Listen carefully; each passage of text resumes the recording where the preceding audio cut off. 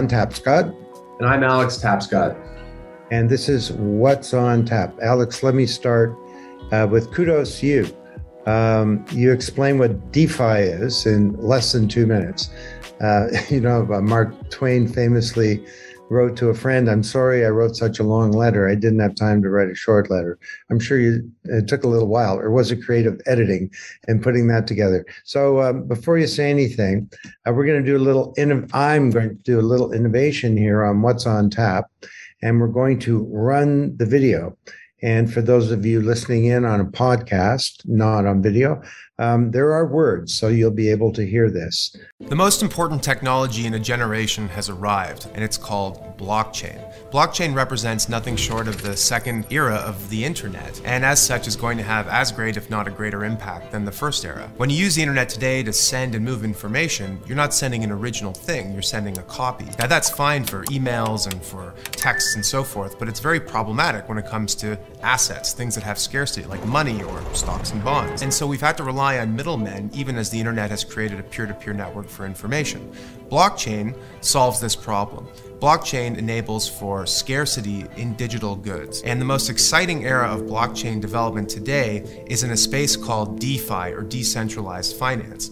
If Bitcoin enabled two individuals to move money peer-to-peer without the need for a bank or other intermediary, then DeFi enables peer-to-peer models for basically every single thing that the financial industry does. Not just moving money, but storing money, getting access to credit, exchanging assets, getting access to growth capital, insuring against catastrophic risk. FinTech is a new user interface that allows you to interact with the old financial world.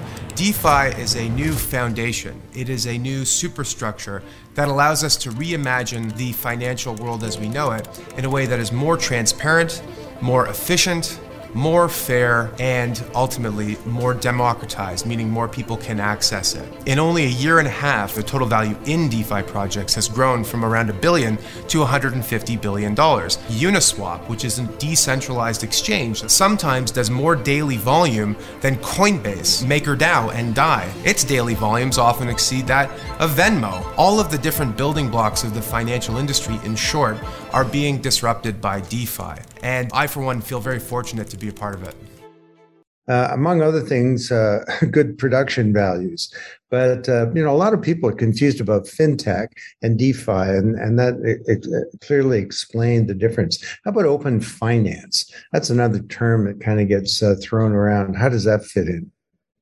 Open finance is the in-between ground between the traditional world and the world of DeFi. And I think that's where a lot of innovation is occurring today. And I think it's where a lot of this is going to end up. So to be clear, DeFi is about the wholesale reinvention of the infrastructure of the financial industry. It's about building a system not with companies and counterparties, but with protocols and software. And it's about knitting together different technologies so that anyone, regardless of who they are or where they are, can access a rich array of financial services, right?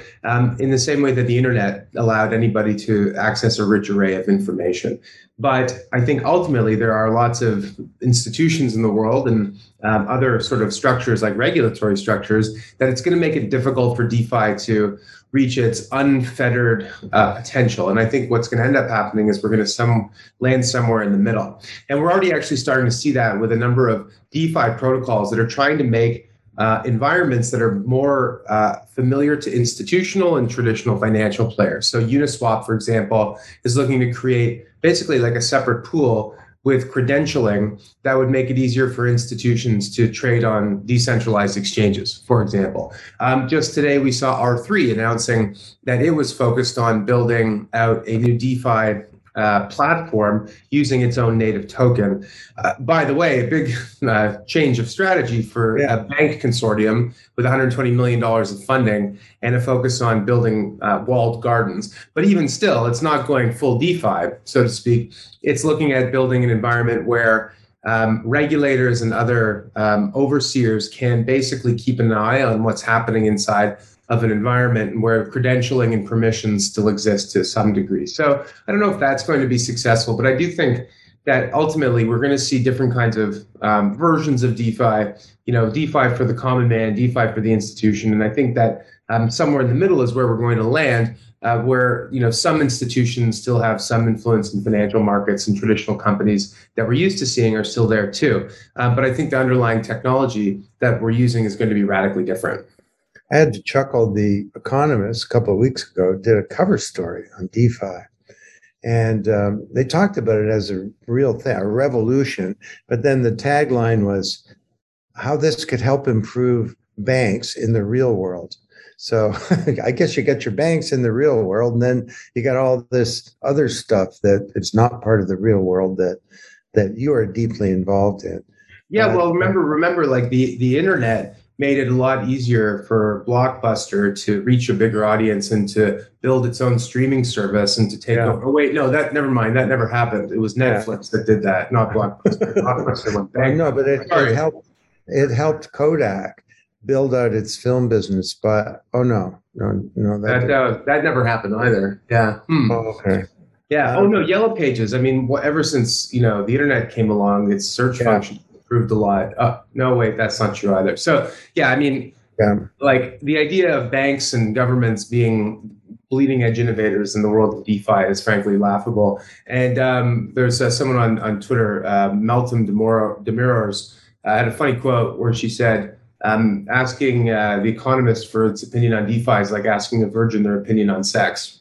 I mean, it's a bunch of British journalists sitting in a room somewhere trying to think of what DeFi is without actually, using it or knowing what it is. So that's not to disparage The Economist. I love The Economist. I read it every week. It's a good pub. And in fairness to The Economist, they wrote the first cover story on blockchain for a major publication. That was 2015, I think. I remember it just predated the publication of Blockchain Revolution. So anyway.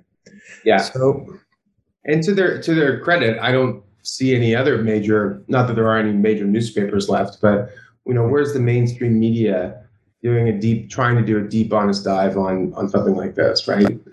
We see the mainstream media typically fall woefully short in its coverage of technology, especially this area. That's for sure.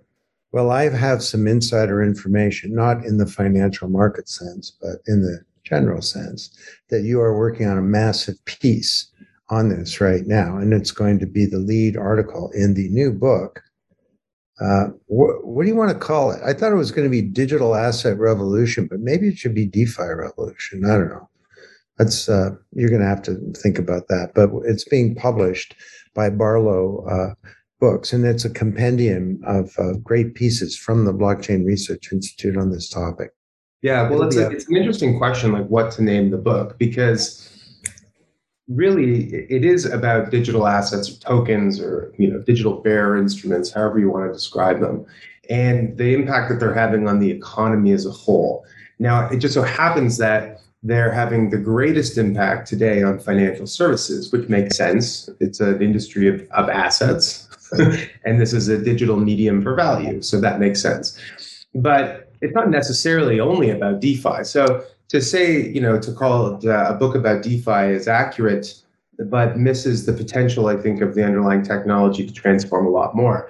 I mean, even as part of the research, I'm spending a lot of time looking at DAOs. It happens to be that a lot of the biggest DAO treasuries today belong to DeFi protocols like Uniswap. But that's just a function of the fact that DeFi protocols were the first dApps to launch. And ultimately, it could be that the DAO, for some completely unrelated thing that has nothing to do with finance, ends up being the thing we're all talking about in a couple of years. So, now, for those of you who are not fully au courant, Alex is not referring to the Dow Jones or the chemical company.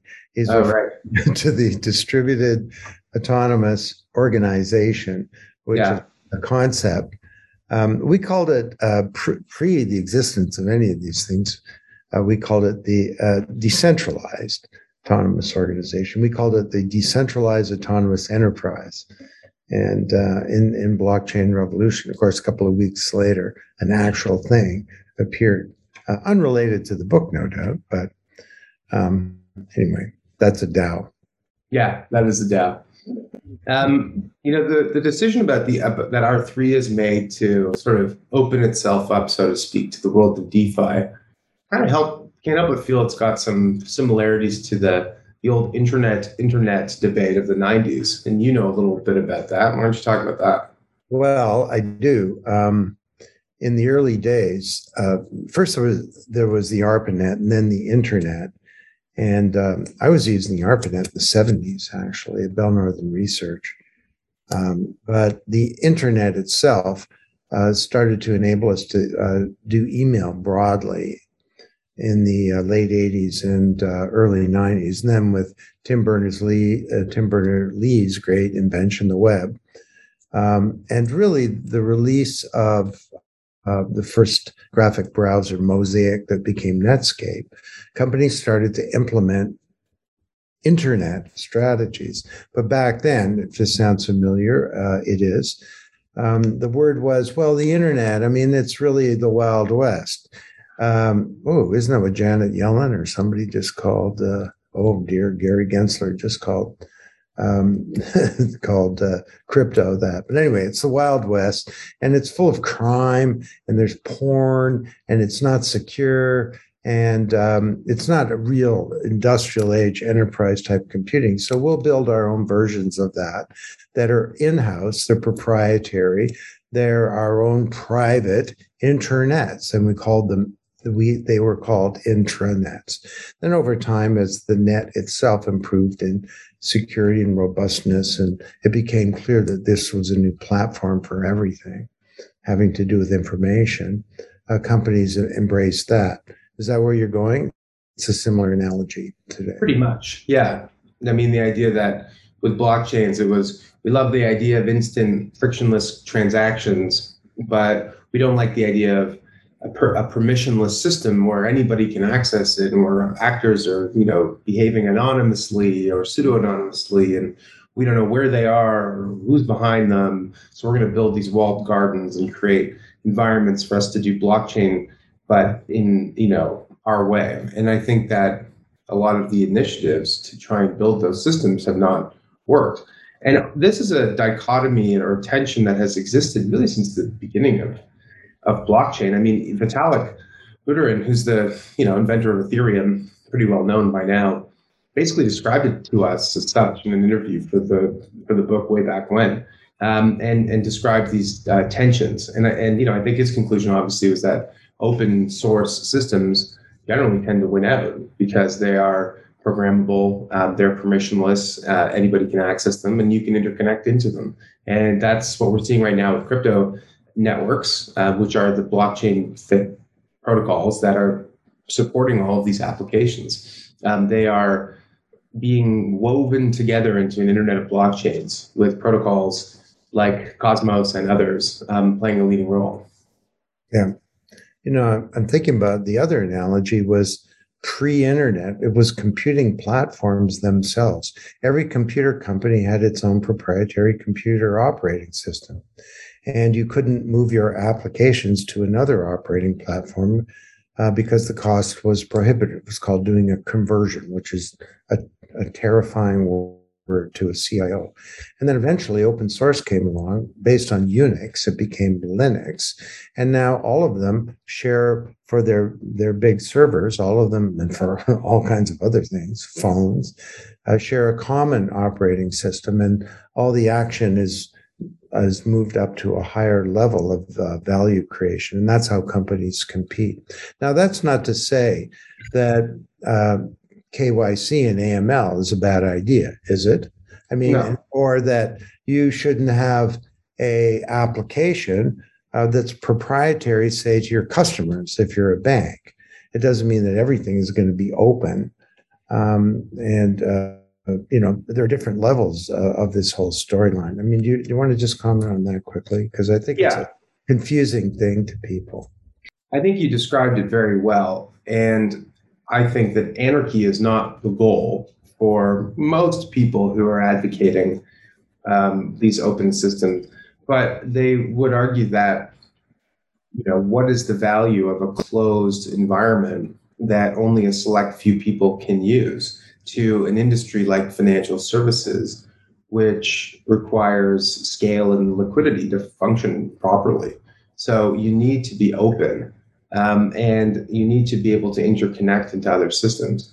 So on the back end of this will be these open platforms. And on the front end will be applications that are specific to certain customers and use cases and asset classes and so forth, with various controls and whatnot on top of it. And that actually kind of ties back into what I said at the very beginning, and that's the world we're going to, is one where elements of the traditional financial system endure, but that are built on DeFi platforms and on blockchain networks that I think will, create an industry, as I said in the video, that is, fairer, more efficient, more transparent, more auditable, something that I think is kind of important, and ultimately more democratized, right? So that is the goal. I think that's where we're headed. Good discussion to be continued, I guess. I think that's a good round for today. We do have some big announcements from the BRI. A new research project is completed. It's called Blockchain Transformation in Telecommunications. That's for members at blockchainresearchinstitute.org. The new book, Platform Revolution, edited by yours truly, will be released November 1st on Amazon. And it's available for pre-order now. Hey, get this. On Amazon.com, our publisher just sent us a note saying it's the #1 new release in the management category. So I think that's better than a kick in the pants, as my dad would have said. We'll be announcing the finalists for the 2021 Enterprise Blockchain Awards. And so stay tuned for the full announcement in our newsletter and on the website next week. If you're not subscribed to the newsletter, sign up at blockchainresearchinstitute.org. And you can also, I gave a speech, which was kind of a lot of fun. I think I mentioned this in the last session, to the Cardano World Summit. It was kind of crazy. It was a metaverse. And I afterwards went and watched myself giving the speech as a little avatar. There are all these other avatars running around. And my speech was on this big screen with me on another part of the screen. There were 88,000 people attended that thing. And I think that you can check it, a replay of it now that's available. And the speech was about a sort of state of the union of blockchain, but also looking at the whole issue of governance and stewardship. How do we move this whole thing forward? And as Pindar Wong famously said to us in a previous meeting, just because it's decentralized doesn't mean it should be disorganized. And Cardano and the parent organization, IOHK, has this big project underway to explore new models and techniques for governing crypto and blockchain platforms and protocols. More on that soon. I also held the inaugural Holo Session webinar for Art Media last Tuesday, and that's available on the Art Media site, ARHT. They're our partners for holograms, and we'll be using them for the Enterprise Blockchain Awards, which will be November 16th. And we'll be beaming ourselves onto a virtual stage. The final thing is that we're hosting a webinar this Friday about the U.S. infrastructure bill and its implications for blockchain and crypto. And the conversation is going to be chaired by me, but our special guest, Perry-Ann Boring, is president of the Chamber of Digital Commerce, which is a big trade association in the U.S. and really globally on blockchain. And also Michael Desmond, who's a lawyer and deeply involved in congressional law. He's a partner at Gibson Dunn Crutcher LLP. So a lot going on here. The revolution continues. Anything else, Alex, for this week from you? No, good summary for the week. We'll see you next time. Okay, take care, everybody. Okay, bye.